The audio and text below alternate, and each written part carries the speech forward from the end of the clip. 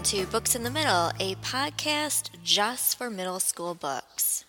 Have you ever been in a situation where you realize you have probably pushed the adults in your life just a little bit too far? Like you realize you are teetering on that edge. Ren knows she's been walking that fine line, but she can't seem to help it. Ever since her family moved when she was in 6th grade, things have been really hard for her. She used to be super close with her older sister Annabelle, but not so much anymore.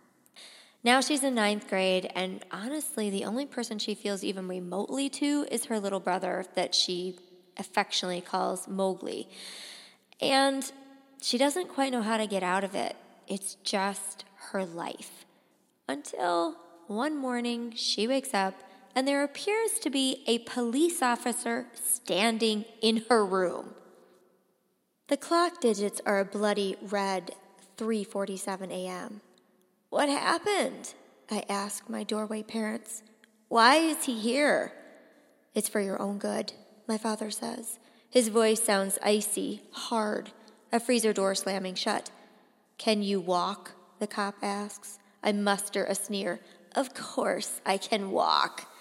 Then get up and get dressed. He hands me jeans and a hoodie. You're coming with me. What? Why?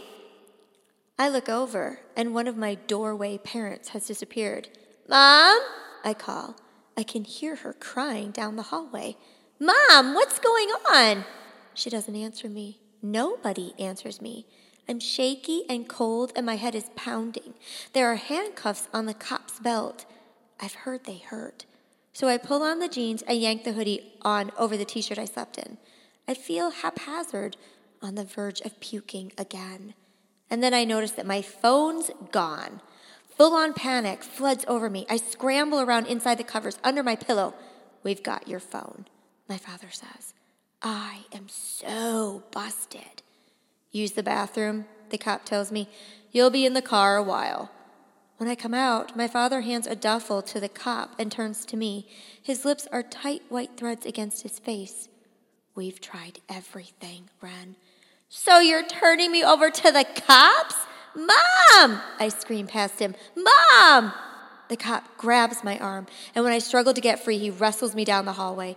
I can hear my mother crying in the kitchen. Mom! I shriek. What's going on? Help me! My brother's voice seeps through Annabelle's door, high-pitched and desperate. We have to help Ren. Mowgli! I call out. Mobro, help me! Are you really that selfish? My dad says, his words singeing the space between us. Why are you doing this to me? I ask as the cop drags me through the house. We pass by the living room, pass by the piano, and now I'm crying. Because we're at our wits' end, my father says. We've run out of options.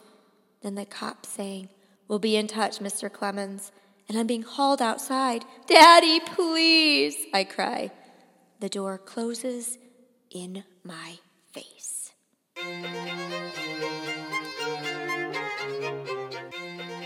Wild Bird by Wendelin Van Dranen.